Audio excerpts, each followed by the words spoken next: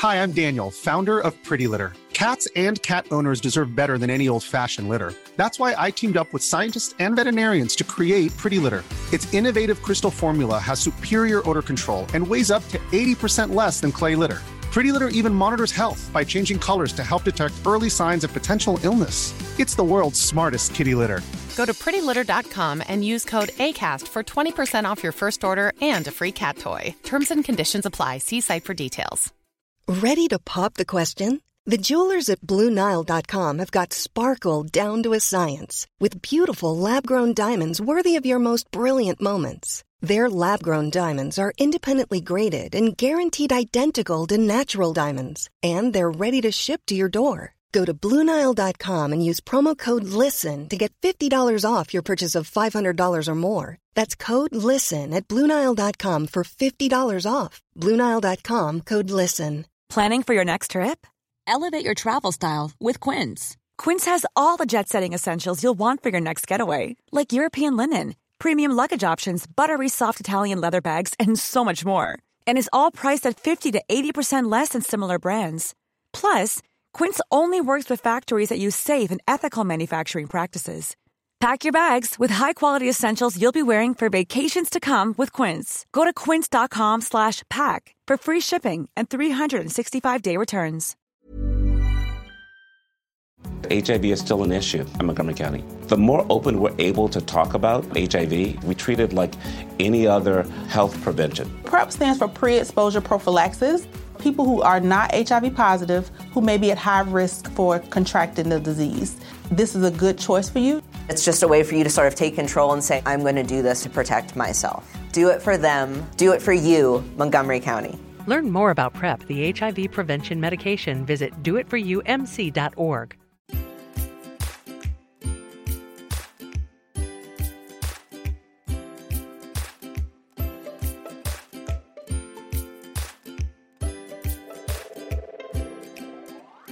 Hey everyone, Scott Hansen here from NFL Red Zone. I hope you're checking out 1 hour of commercial-free 5-Yard Rush, one of the best podcasts on NFL football in the UK. What's happening, Rush Nation? It's Murph here. Yes, it's a different voice at the start of the intro. Stocks has had to go on IR for at least a couple of days. He's unfortunately not very well, and he's left me on the lurch on my birthday. So scrambling around, trying to think of who could join me, and managed to find the perfect guy. So today I'm going to be talking to someone who writes for Inside the Pylon for Pro Football Weekly. He's also the host of Locked On Patriots, and he's just about everywhere. It's the quarterback expert. It's Mark Schofield. Mark, how's it going? Murph, happy to be with you. I want to wish you a happy birthday. I'm sorry your co-host couldn't be here. I hope he feels better, but it is a pleasure to be with you on your birthday. I appreciate it. Yeah, look, there's not many people I'd rather share it with more. Been abandoned by my wife for medical things and bits and pieces, but I'm more than happy to, let's say, temporarily upgrade the co-host chair. So, well, I'm going to try to live up to the intro. Well, I'm sure you'll have no problems with that. So, Mark, thanks for coming on. I'm really keen because you do so much work. You're one of the busiest guys in the game. Really keen to understand how you got into writing and football, and how you end up in the media doing what you do today.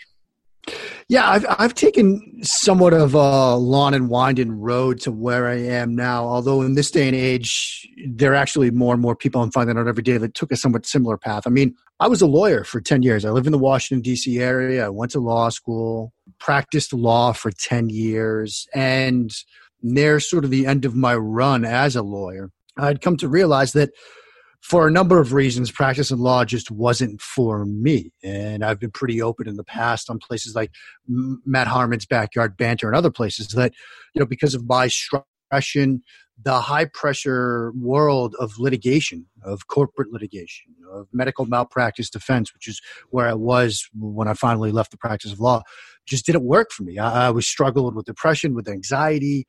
I was treating myself for it. I was getting medical professional help for it. I was trying to self-medicate myself at times. And I came to the realization, Mark, that I needed to do something different. And it was around that time that through another website, Sons of Sam Horn, and a Red Sox message Board of all places, that there were some people that loved writing about football. We couldn't talk about the Red Sox 365 days a year, although we tried. We would find ourselves breaking down Patriot stuff. We would find ourselves breaking down plays. I would find myself spending more and more time doing that. We decided that why don't we try to do this on our own standalone website? And that was sort of how Inside the Pylon was born. Myself and David Archibald and Chuck Zada and Philip Kibbe and some other people got together and start what became Inside the Pylon. And through the work that I did over at ITP, I started to build my brand, make a name for myself. That got me some other opportunities around the football media world, first with, say, Bleacher Report's NFL 1000 project, and then some other places, and Matt Waldman's site. And I've sort of carved out a second career as a sports writer. And it's been a fascinating ride. I've told people, I've told family members, I've told people on shows that in a way, maybe it didn't full on save my life, but it certainly added some years to it because I was going down what was probably not the best road for me, health-wise, mentally and physically.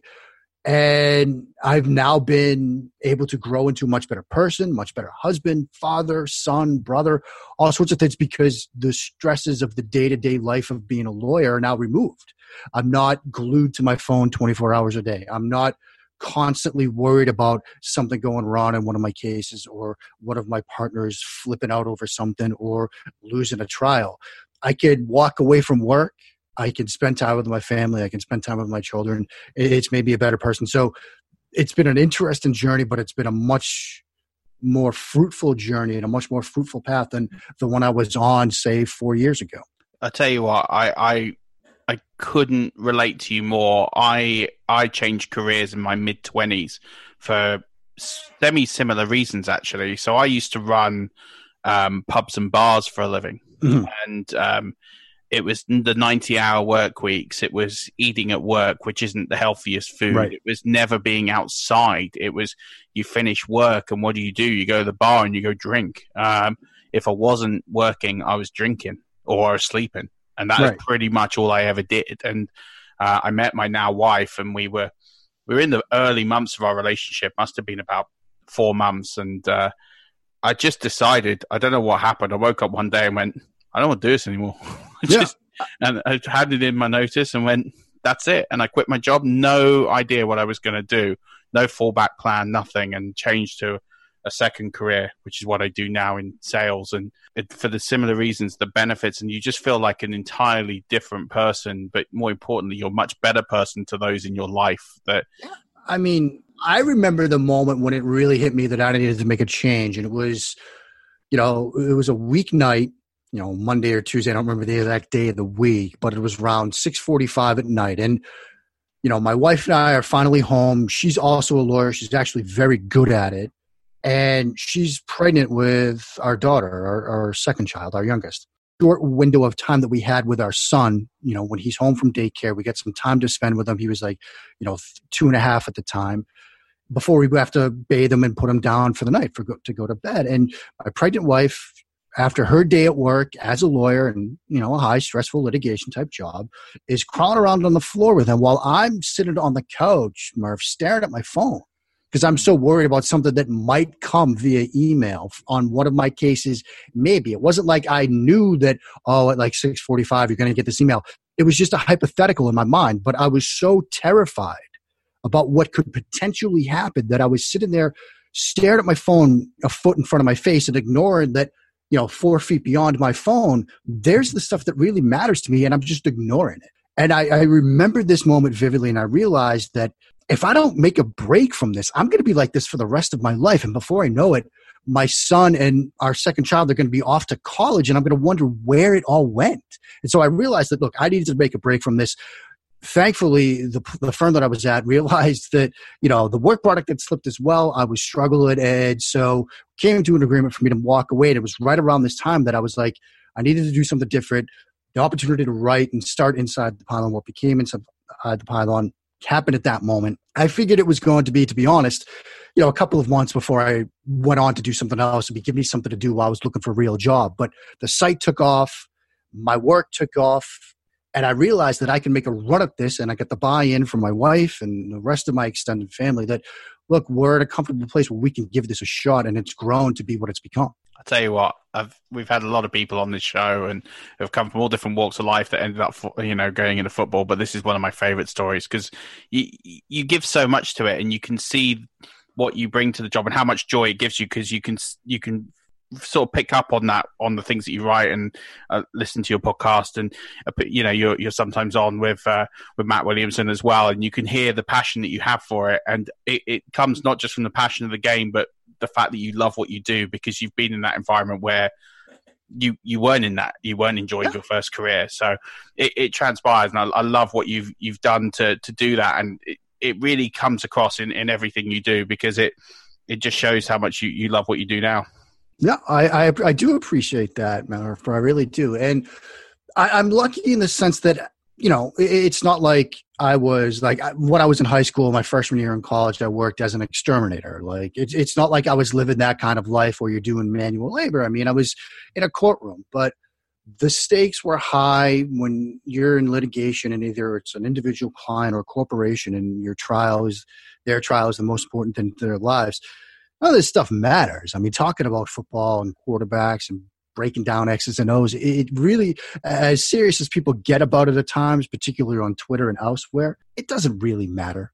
And so I'm able to sort of walk away from it. And throughout my life, the one constant that I've had throughout the various stages of my life has been football. I mean, I grew up playing this game. I played it all the way through college. And even after, graduated from college, when I hung them up officially, I would still play in co-ed leagues and men's, flag football leagues. And even when I became a lawyer, my escape was football. And even just, if not watching it, still writing about it on an informal, hobby type basis.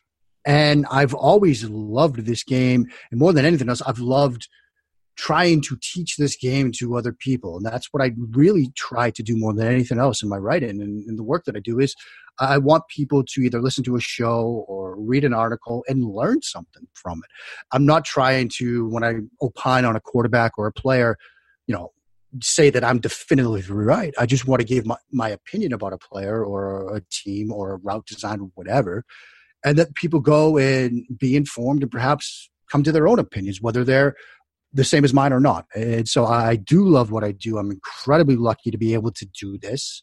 It's at times a frustrated industry because, like anything else, there are ups and downs. But at the end of the day, I fall asleep at night, and I'm not terrified, when the alarm goes off in the morning. I mean, I remember those days as a lawyer when, the worst moments of every single day were that elevator ride up from the lobby to the floor of my office, because I was just so filled and consumed with dread about what awaited me. Now, alarm goes off, and it's like I get to watch football and write about it today. There's nothing wrong with that. It's quite a contrast, and it's good because there's more to life than what you do. Even what you do now, it's phenomenal what you get to do, and many people would love to swap careers in a second with you. But it is about the other things in life, and I think when you had that sort of career where you're constantly focused on it and you can't take your mind off it, you let the rest of your life pass you by, and as you say, you miss out on everything. In terms of our listeners here, then there's people here that would obviously love to swap seats with you, and or maybe if it's not even just about football, it might be about soccer, or they have a passion that they want to talk about or write about. What kind of advice would you give to these listeners that are just looking for that bit of inspiration, almost like you were, to get started? Yeah, I get this question a lot, Murph. Both via Twitter or emails, or people just reaching out informally. I've talked to a lot of people about sort of my transition to help people make similar ones. And one of the beauties of life in 2019, in this sort of social media, internet-driven era, is that you don't have to wait for an opportunity. You don't have to be given an opportunity. You can just create it on your own. I mean, if you've got a passion for writing, you can just start a WordPress site. And if the quality of work is good enough, it will get noticed. You like to talk about the game. You like to, break things down. You like to be in front of a microphone. You can create a podcast and do it. So you don't have to wait for a big media type outlet to discover you. You can just create the content on your own, and good quality content will be discovered. I mean, we've had a lot of people come through over at Inside the Pylon and go on to bigger and better things. I mean, Ted Wynn, for example, was with us for a long time. Now he's one of the head writers over at The Athletic and their national NFL site. Ethan Young was with us for a period of time. Now he's like 23, and he's the player personnel director at UCLA. I think one of the youngest in college football history. And perhaps my favorite, and this might be in line with a lot of your listeners, is Matty Brown, who was at a university in England, who liked to write about the game and wrote something. He reached out to me and said, I just want to get your feedback on this. And when I read it, I was like, this is really good. So my response to him was, why don't you come write for ITP? And now he's writing for Field Gulls. He's trying to get coaching gigs. He was a coach at his university in England as a football player coach, and now just a coach. He's come over for the Senior Bowl the past 2 Januaries to come stateside.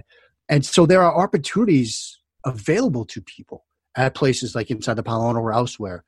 And the final point I'll make is this: to do what Matty did, reach out. There are dozens, if not more, people in this industry that are more than willing to provide some guidance, to provide that helping hand. Maybe you get somebody that looks at something and says, well, this is all right, but I'm sorry, I can't do more for you right now. But more likely than not, you're going to get people that are willing to either let you come write for them or share your work around or help you in some other way. And so, never be afraid to ask for advice, to ask for feedback, to ask for anything in this industry, because the worst people will tell you is no. And all that means is that, well, if you didn't ask, you're in the same spot. More likely than not, people are going to help you. And so there are ways to create content. But more importantly, once you do that, don't be afraid to reach out to people like me or others for advice, for feedback, or anything, because you never know where that could lead. I think that story about Matty Brown is a perfect example. Yeah, I couldn't agree more. That's great advice. And I have an expression I use in my day job in sales, which is no is the second best outcome. Right. Because obviously you want the yes, but the no is the second best outcome, because at least you know.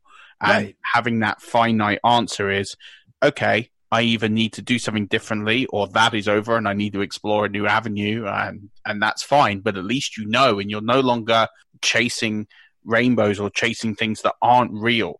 And then you can focus on the things that are. And I think that's so important. And people are so scared of getting a no. I ask for no. If I get somebody in my day job who is stringing me along and doesn't want to commit to a sale, it's like, am I wasting my time here? Look, if you're not interested, this is absolutely fine. We can park this. We'll talk in 12 months' time. There's the door. And you'd be amazed at how many people will then turn around and go, well, actually, no, it's not that. Or actually, yeah, I am. We're just not ready. And that's fine. Like, at least I now know. So I go on to the next person. And, if your article needs more work, or you're chasing up the wrong avenue rather than chasing the same avenues, go down another avenue. And then that's another door that could potentially open. And the more doors you open, the more chances you'll get at being successful in what you want to do. Yeah, Murph, that's exactly right. And, one of the things I did learn, I learned a lot of lessons from my prior life, but the way sort of my mind worked was I would always sort of assume the worst about a situation. And so, the way I used to be was I wouldn't ask, because I would just assume that the answer would be no. And I would sort of let my sort of monkey brain, I term it at times, run wild on me. And now I've come to realize that it's better to just know either way than assume the worst and beat yourself up over it. Because if you know the answer is no, then okay, fine. Like you said, you move on and you do something else. But if you just sit there beating yourself up, why beat yourself up for something that might not ever happen? And it's weird. I remember in high school, growing up into college, one of my favorite, I love live music. One of my favorite live albums was Van Halen's Right Here, Right Now. And there's a sequence in that where during Panama, I believe, Sammy Hagar's talking about a story where the night before at the hotel, the rest of the band was partying with a bunch of girls. They had the hotel suites filled with people. They're drinking, they're going out. And Sammy Hagar was in his hotel room talking about how he was so worried about the next show that he was just kind of holed up. But he's like, what's the point in that? Tomorrow as he put it, might not ever come. Mm-hmm. So the point is, like, why worry about the uncertainties of the future? Like, you don't even know what's going to happen. And so to sit there and beat yourself up when you haven't even gotten a definitive answer is silly. And so I finally learned that, 40 years into my life, but I'm glad that I did. Absolutely. I love the album as well. It's a great album. Yeah, great album. Unbelievable. I feel like we're going to get on really well. Right. That's your hot takes. I got a personal story for you where my father actually managed Adam and the Ants before they signed for CBS in the States. Wow. That's why I'm called Adam originally. There you go. That's pretty cool. So yeah, the one thing my father did give me before he passed in about 15 years ago is tasting music. So I spend most of my time listening to many great bands, and Van Halen were brilliant. One of my favorites, actually. I'd put them in my top 20 all time in terms of just, and it's the live albums you have to listen to because the recordings are great, but it's the live albums is when you hear the passion, the soul, the things that don't come across in studio recordings. That's why I mostly listen to live albums where possible. I mean, it's some great recorded tracks, like you can never get away from it. But if you take, Pink Floyd and Dark Side of the Moon album, if you ever get the live version of that, it's unbelievable. One of the best albums you'll ever listen to. I mean, whenever I get into a music mode, whether it's, say late at night when I'm up by myself, the rest of the family is in bed, or if I'm around the house by myself, one of my favorite live tracks is Gilmour doing Comfortably Numb live. I mean, that is a go-to for me. Now, I never got the chance to see Floyd live. I did see Roger Waters do The Wall live a couple of years ago here in the DC area, and that was a great experience. But I won't lie. I mean, I was sitting there just fingers crossed, praying that when Gilmour's part came up, you would get that moment like you saw at the O2 a couple of years ago where he actually appeared at the top of the wall, even though obviously him and Roger have had the falling out. He thought, I'll do it this once. I thought, look, it's the end of the tour. It might be their last time in the States. Maybe he does it. It didn't come to fruition. But yeah, I mean, Floyd live, one of the bucket list type of things. At least Gilmour and Rogers together live. Won't get it. But yeah, I'm right there with you on that. Yeah, I'm exactly the same. I saw Roger Waters 2006 in Hyde Park, and it was unbelievable. Oh, wow. It was him one night, and then The Who did the second night, who are my absolute favourite all time, The Who, and got to watch them basically back-to-back for 2 nights, and incredible. But yeah, same thing. Without Gilmour, Comfortably Numb just doesn't, it doesn't quite get there. It just doesn't quite get there. So I'm with you on that. We will move back to football. Unfortunately, I could talk music all night, but maybe we'll save that for another time. Just a quick swing by fantasy football. Do you play? Did you play much last year, or are you one of these that prefers to stay out of it? No, I do play. Although I do get a bit of stick, as they say, in the leagues, because most of the people I know that I play with know what I do now. And like, I remember I'm in 2 leagues plus the Scott Fish Bowl each year. And one of the leagues I'm in, which is an auction league, I'm relatively new to it. 2 seasons ago was my first year. And I remember it was a group of people. I only knew one guy. We had a live auction draft. And I walked into the house and I was looking around and everybody's doing their last minute research. And there was literally a guy there reading one of my articles. And he sort of like looked at me, heard my name, and they all sort of put it together. And the guy that was running the league, the commissioner, like turned to him. The one guy that I knew was like, how could you bring in a winner? This is ridiculous. And of course I did awful that first year. But last year I made it to the Final Four in both of those leagues, finished 3rd in one and 4th and out of the money in the other. I made it into the Scott Fish Bowl playoffs as a wild card and got into the 3rd to last week. But I got burned.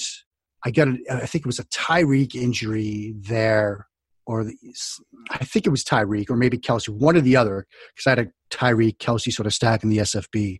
One of those guys had to shut it down for a week. I think it was Tyreek. And so that really burned me at the end. But it was a pretty good year. I'm excited about SFB 9. I think it's one of the best events of the fantasy year. Scott Fish does such a great job with that. And it's always an event. I mean, you have the SFB Podathon, which I'll be back on. I was on it last year. The guys over there do 24 hours of straight fantasy football podcasting, which is unbelievable. Yeah. And so I'm looking forward to that again. Yeah, absolutely. We are, fingers crossed, hoping to get into the SFB 9. We haven't had our invite yet, but I know there's many still going out. So we're fingers and crosses we've never made it in yet. But we feel like you need more Brits in there. There's a few in there, but we feel like a few more can always help. It's not a proper pond without people on both sides, right? Yeah, no, you need a lot of people. It is going worldwide, so I hope you guys do get in. It is a ton of fun. Yeah, absolutely. If not, one of our new co-hosts, Rich, is actually starting a SFB type league over here, UK Fantasy League. Very similar cause and growing it over here. So they aimed for 240 entrants and filled that up within a couple of weeks. So there's going to be a UK version of that. I know there's an Australian version as well. Wow. So what Scott's done, it's amazing because he's now grown this worldwide, not just in terms of the SFB, but actually these splinter leagues that are now popping up where the sole purpose is to raise money for great causes, which is just a phenomenal thing. Oh, yeah, definitely.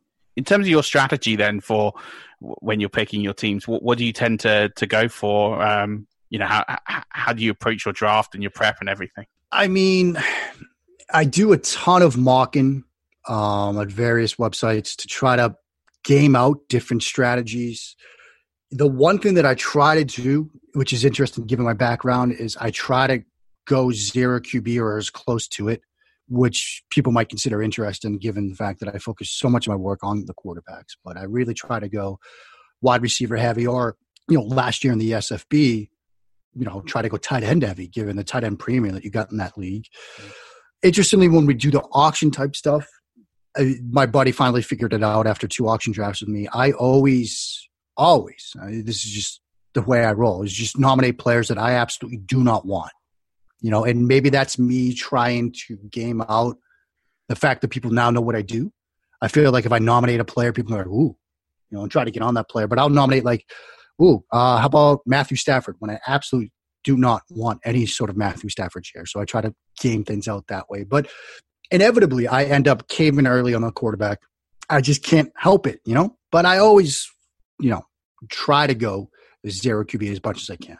Yeah, fair enough. I think that's what a standard strategy is to hold back as long as possible because there's so much depth for the position. Yeah, there's so much depth at the position. And in most scoring formats, even decent quarterback play is going to be enough.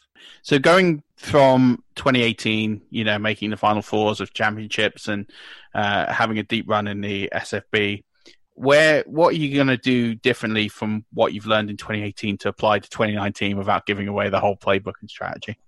I mean, I really sort of want to look at focusing on the wide receiver position because I feel like every year, inevitably, it gets to be like week 4, week 5, and I'm just sitting there like, I need to make a move at wide receiver. My wide receivers are just not good enough. I feel like I consistently miss at the wide receiver position. So I need to do either whether it's more research, more work, or just give myself more cracks at the apple at the wide receiver position. Because I feel like every single team, every single year, I find myself sort of patching together wide receivers as the season rolls along, and I don't want to find myself in that position again.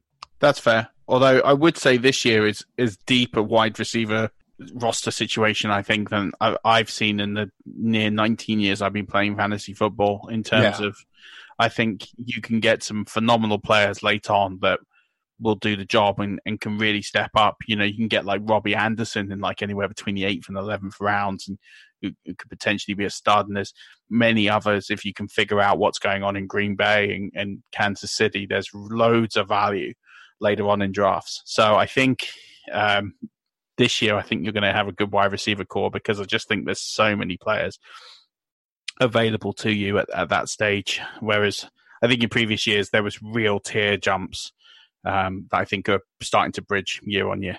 Yeah, I mean, I think that's exactly right. I mean, it is such a deep position. And, one of the things that you do have to do is sort of look at, given coach movement, player movement, you're going to have to look at some schemes and opportunities.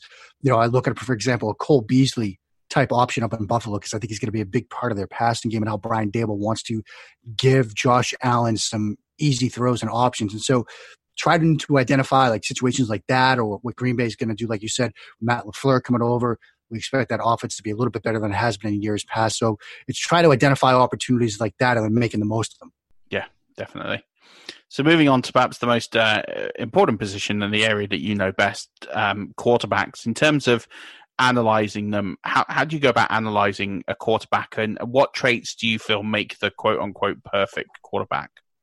Yeah, it's in many ways the $1 million question, and that's not even sort of my terminology for it. I mean, I just got done writing a piece over at Big Blue View, part of the SB Nation Network, the Giants site, where I have been going through this summer doing a series on evaluating the quarterback position. And I just got done talking about one of the traits that you look at that you have to sort of consider when you're evaluating a quarterback, and that's competitive toughness. And I pulled a bunch of quotes, a bunch of snippets from coaching clinics. And one of the coaches I pulled from was Chris Peterson, now the head coach at the University of Washington.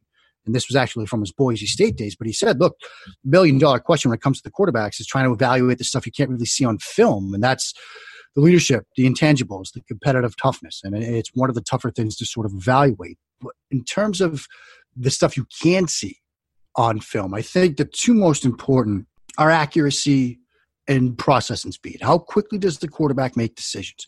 How quickly will he be able to adjust and reframe his thinking when he gets a different look from a defense than the one he's expecting, say, in the pre-snap phase?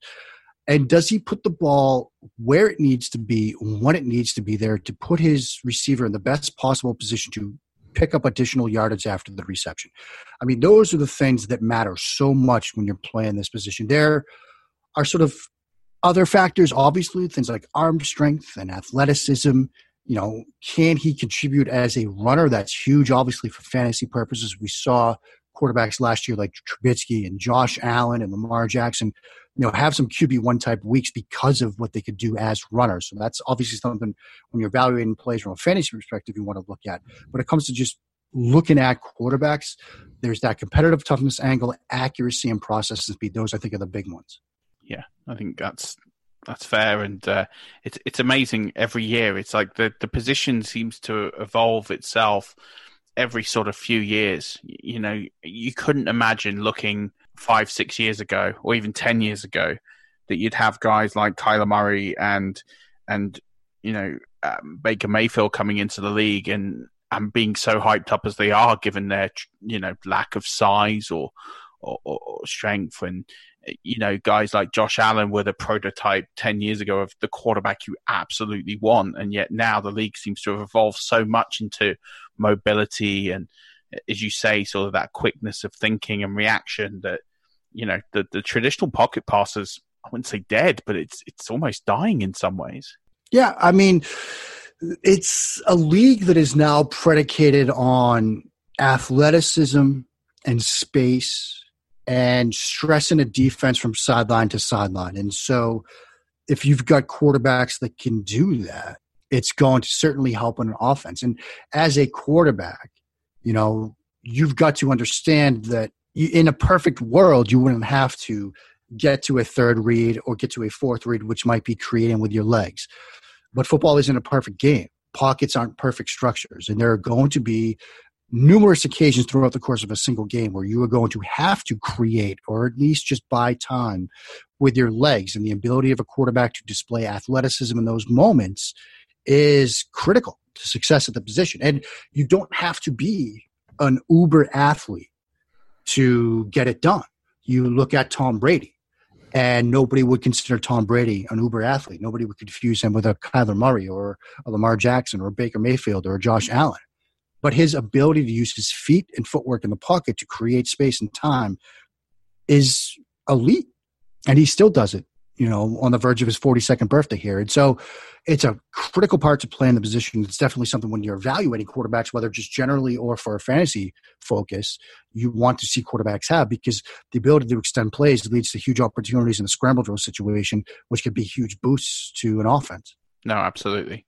So looking at the top 5 QBs that entered the league this year, Kyler Murray, Daniel Jones, Dwayne Haskins, Drew Lock, and Will Grier, What do you make of them in terms of their makeup? Just a little brief synopsis of each one, and are there any concerns over any of them, or the strengths of those for our listeners who perhaps are making decisions on their rookie quarterbacks for dynasty leagues, or just to get to know the game a bit better?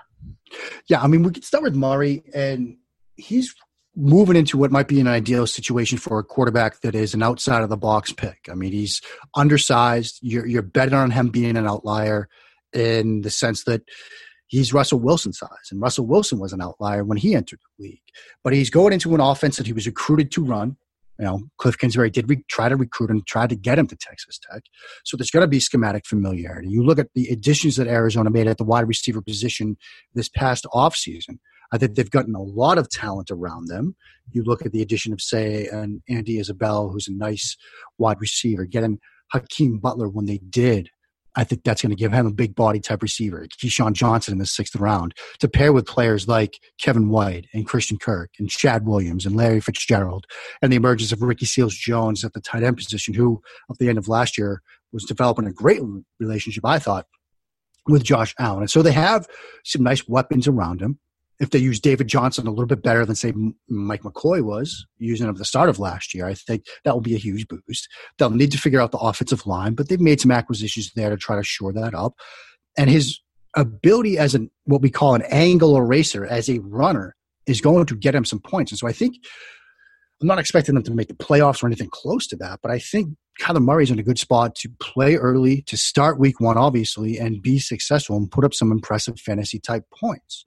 Moving through the rest of these quarterbacks, I think you look at Daniel Jones, and I was not a Daniel Jones fan.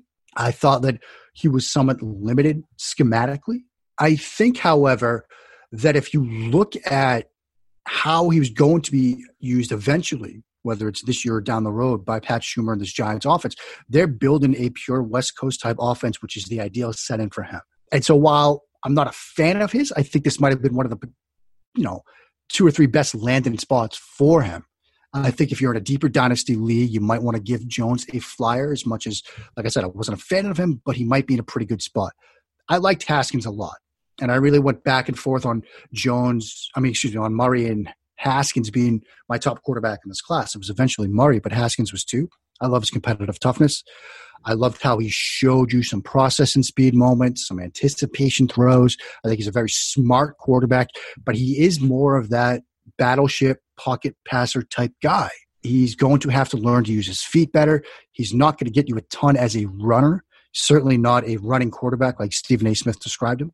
But I think he is set up to be a good NFL quarterback. And I think Jay Gruden's system is an ideal system for him to run. And so I really like that landing spot. Now, we could talk about Drew Lock. He was my QB3. The interesting thing with him is he has sort of the arm talent that we'd like to see. That's probably his calling card as a passer. You could say easy arm talent, flick of the wrist type thrower, can make throws to all levels of the field with velocity. Sort of came a long way in that Missouri offense. You look back, 3, even 4 years at what he was doing at Missouri. It was very much a Baylor style of offense where every throw was to the outside the numbers, hitches, goes, smoke screens, slants. And last year under Derek Dooley, he sort of took some steps to become more of a pro-style passer in what they termed as sort of a college pro-style offense. But I do think he has a way to go. And with Joe Flacco in front of him, it might be a year or two before we really see him on the field. And so he's more of a long-term play, I think. And finally with Grier. The interesting thing about Will Grier is one of the more confident quarterbacks I've ever talked to. Every quarterback is confident. It's hard to find a quarterback that isn't. But talking to him last year at the Senior Bowl, how he felt he was the best quarterback in this draft, had the best arm in this draft. Of course, he was going to throw at the combine. That sort of easy confidence. It was impressive to see and hear from him. And he's in a very interesting situation because, the Panthers are making this big show of Cam Newton coming back and throwing at minicamp, and they're live streaming it and all this stuff. But you do get the sense that this could be another Andrew Luck type situation where maybe the shoulder doesn't come back the way we'd like to see it. And when you look at the rest of that quarterback room, they needed an upgrade at the backup quarterback spot. They had Taylor Heineke and Kyle Allen, some question marks at the quarterback spot behind Cam Newton. And so Grier is in an interesting situation where, given the other quarterbacks on the roster and given Cam Newton's health, he might see action pretty early. So that's also a situation I think to keep in mind as we start looking ahead to the 2019 season. No, absolutely. I really like Will Grier. I follow the Gators. That's my team in college. There you go. I lived in Florida and went to UF, so wow. that'd be why. But he never really, obviously, he had a PD suspension there, and that caused some problems. So, but I always liked his mechanics, and I think what I really like about Grier is he didn't shy away from that. I think you've got QBs who would go through that at such a young age, at 19, 20, realize they've messed up on the biggest opportunity of their lives, and to come back better. And you associate that with, say, someone like Tyrann Mathieu, who got kicked out of school at LSU.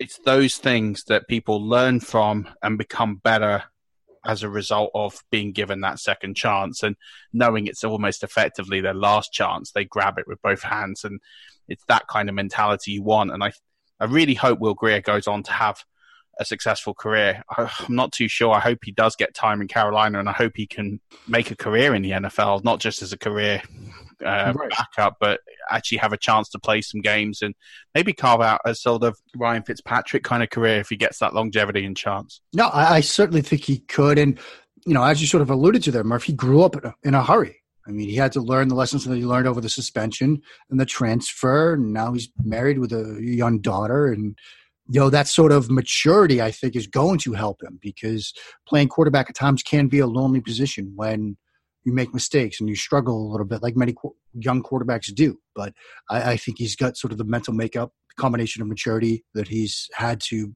pick up along the way, as well as confidence. And I think that will suit him well as he goes forward. Yeah, definitely. So just a quick one before we wrap up, and conscious of time, is in terms of the QBs, which QBs, based on their performance last year, are primed to rise up the rankings and do better and improve upon their 2018 seasons, and more inversely, who are those who are in line for some regression based on their 2018 numbers as we head into 2019, to help our listeners try and think about which quarterbacks they should be thinking about, not just from a fantasy perspective, but to keep an eye on and watch for growth or regression this year? I think it might be a bit of a cop-out answer, but we'll start with the regression side of it. And it's hard to see Patrick Mahomes duplicating what he did last year. And I say this at the start, I'll qualify it with, I was a Mahomes fan. He was my QB2 that year. Even last year, I said, look, he's got to put up some crazy numbers, but you're going to see more interceptions, and he surpassed my expectations. But when you look at the loss of Kareem Hunt, for example, questions about Tyreek Hill, that sort of is still kind of up in the air. I don't think we're going to see the same type of crazy numbers. I think sort of a bit of regression is to be expected in this sense. And so I think he's a candidate for that. I think Tom Brady, not that I think people would be banking on Tom Brady at this point in his career as a surefire fantasy option, but I think Brady, with the loss of Gronkowski, is a candidate to have some regression as well. I think Roethlisberger is another candidate for a bit of regression, because the loss of Bell, the loss of Brown, Juju Smith-Schuster is going to get a lot more attention. So those are some regression candidates to watch. Some guys that I think could take a step forward. I'm still cautiously optimistic about Mitchell Trubisky. And I know that's perhaps an outlier opinion. And I know a lot of people sort of look at him as a player that might even take a step back. He maybe doesn't have the running numbers that he did, but to see the sort of growth that he's shown over the course of his first year in Matt Nagy's system, I think it is important to remember that now he will have a full sort of year under his belt with a full off-season period as well in this system that's going to do wonders for him. I think you see the growth in decision-making, and if he fixes some footwork issues, he's going to be an even better quarterback. So Trubisky's a player I'm very interested in watching. And Carr, I know that a lot of people don't think he's ever going to live up to expectations around him. I know people look at ADOT and air yards and think, now, not for me, but at the end of the season last year, Oakland's offense was very good. And you look at the additions that they have made around Carr. You look at, obviously, Antonio Brown, but I don't think we can ignore the Tyrell Williams acquisition. I think that it's going to be a big part of what they do offensively. We know what Gruden wants to do. He wants to be a West Coast system, but Williams gives you that opportunity, that option over the top of a defense. I think drafting Josh Jacobs made a ton of sense. I know a lot of people are very anti-running backs, anti-first-round running backs, but when you look at the fact that they had a number of first-round picks available to them, and their third one was a running back whose perhaps best trait as a running back is as a receiver out of the backfield. I think that fits incredibly well with what they want to do on the offensive side of the ball. I think the Hunter Renfrow pick was a big one for them. It gives them that sort of slot option type receiver. You know, Trent Brown had a fantastic year under Dante Scarnecchia in New England. I think if Colton Miller develops and Brown can handle the right side, now you've got your two tackles. And so this is an offense I think is going to be a lot better than people anticipate. And I think Derek Carr is in line for a very good season. I agree. I really like Derek Carr and have been snapping him up in the last round of drafts as a backup because I just don't. People talk about Wentz from 2 years ago and say, well, this guy had an MVP year and he's had injuries, and but we know the talent's there and that's why he's got this new deal. Derek Carr had almost an MVP season in 2016 and people think he's some kind of a joke. And it's like, well, he's had nothing. He's had nothing to throw at. He's had no real targets. He's under a new scheme with John Gruden. John Gruden's a very complicated coach. I've watched him at Tampa a lot. His schemes take a while to understand fully and to get your head round. And I think Derek Carr is a good quarterback. I think he is massively underrated. I'd sit and take the outlier position that I think he's, for me, a top half quarterback in this league. Yeah, I think you can make that case. And I think that the important thing to think about is, like you said, Gruden's system takes a while and it puts a lot on the quarterback. But now, similar to the Trubisky conversation, had a full year in that system. You know, he's got now weapons around him. They shore up the offensive line a bit. He's still a very talented quarterback. And, you know, people get on him for the ADOT and air yardage, but they want to be a team that works underneath and creates some opportunities for some shot plays downfield. You could still put up some pretty good fantasy numbers doing that. And with the talent they have around him now, I would anticipate them doing just that. Yeah, absolutely. And I think when you've got one of the league's best to throw to, that's automatically going to give you the confidence and the boost to step out of your shell and to be better. And as long as he can stay injury-free, I think he's in for a good year in 2019. I would agree. This has been a lot of fun. Conscious you've got to shoot. Why don't you tell everyone where they can find your updated QB articles, rankings, podcast, everything. Plug yourself away because it's a great resource for not just any fans of the game and those trying to understand the X and O's, but also fantasy players as well, just from the insight you provide. Omar, thanks so much for having me on. It's been a blast. Happy to come on anytime. Hope your co-host is feeling better by the time this hits the airwaves. The best way to keep up with me, via Twitter, at Mark Schofield on Twitter. I write for a bunch of different places. Inside the Pylon, Pro Football Weekly. You'll look for the Pro Football Weekly's Bears Preview Magazine is going to hit shelves and stores later this summer. I'll have an article in there about Mitchell Trubisky if you want to do some more research on him. Write for Matt Waldman's website, mattwaldmanrsp.com. So you'll find a lot of quarterback evaluation stuff, both at the pro and college level, already doing work on next year's draft class. That's what I do most summers, in addition to all the other stuff that I do. I write for work for 3 different SB Nation websites, Big Blue View, which has obviously a Giants focus, Bleeding Green Nation. I co-host a podcast over there with Michael Kiss that is a quarterback show with an Eagles slant to it. And I do work over at Pat's Pulpit covering the Patriots. And speaking of the Patriots, Locked On Patriots, which is a daily Patriots podcast, 20-25 minutes or so, comes out every day, Monday through Friday. More 4 days a week than 5 days a week in the summer because, let's face it, there's not a ton of stuff to talk about. And that show isn't just for Patriots fans, although it's geared towards them. It's probably, I'd say, 70% quarterbacks, 25%. 70% Patriots, 25% quarterbacks, and the other 5% anywhere from Toto to movies to food to whatever I feel like talking about at a given time. So I try to make it, enjoyable for everyone. You can check that out places like iTunes, Spotify, Himalaya, great new podcasting platform as well. So the easiest way is just to find me on Twitter. It's at Mark Schofield. Yeah, definitely. And I listen to that Locked On Patriots podcast. Not a Patriots fan, but there's a lot of great content in there just to keep an eye on. So definitely add that to your libraries. well worth a listen. If you don't get to it every day, then you can stack a couple up, and they're really good listens, and I enjoy them on my commutes. But this has been an absolute pleasure. Mark, we'll have to get you on before the start of the season where you can give us some updated thoughts on some of these QBs once you've had a chance to evaluate them in the preseason. Sounds great, Murph. Would love to come back on. You know where to find me anytime you need me. Perfect. Well, look, thanks so much. Rush Nation, thanks so much for tuning in. We'll have another podcast dropping for you towards the end of the week, and we're hoping that stocks will be better, and we'll be introducing you to the rest of the team that we've just put together. But until then, keep rushing.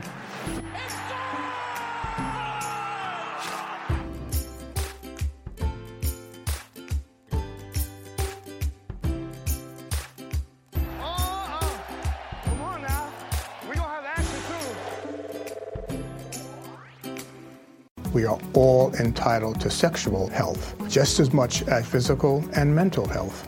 We want to make it easier for folks to find resources. However they engage with us, there's no wrong door. So it's important that people are able to get access to care that is affirming. Talking about what their sex life is, about their concerns, and to make sure they're healthy. Do it for them. Do it for you, Montgomery County. Your sexual health matters. Visit doitforyoumc.org. Planning for your next trip? Elevate your travel style with Quince. Quince has all the jet-setting essentials you'll want for your next getaway, like European linen, premium luggage options, buttery soft Italian leather bags, and so much more. And is all priced at 50 to 80% less than similar brands. Plus, Quince only works with factories that use safe and ethical manufacturing practices.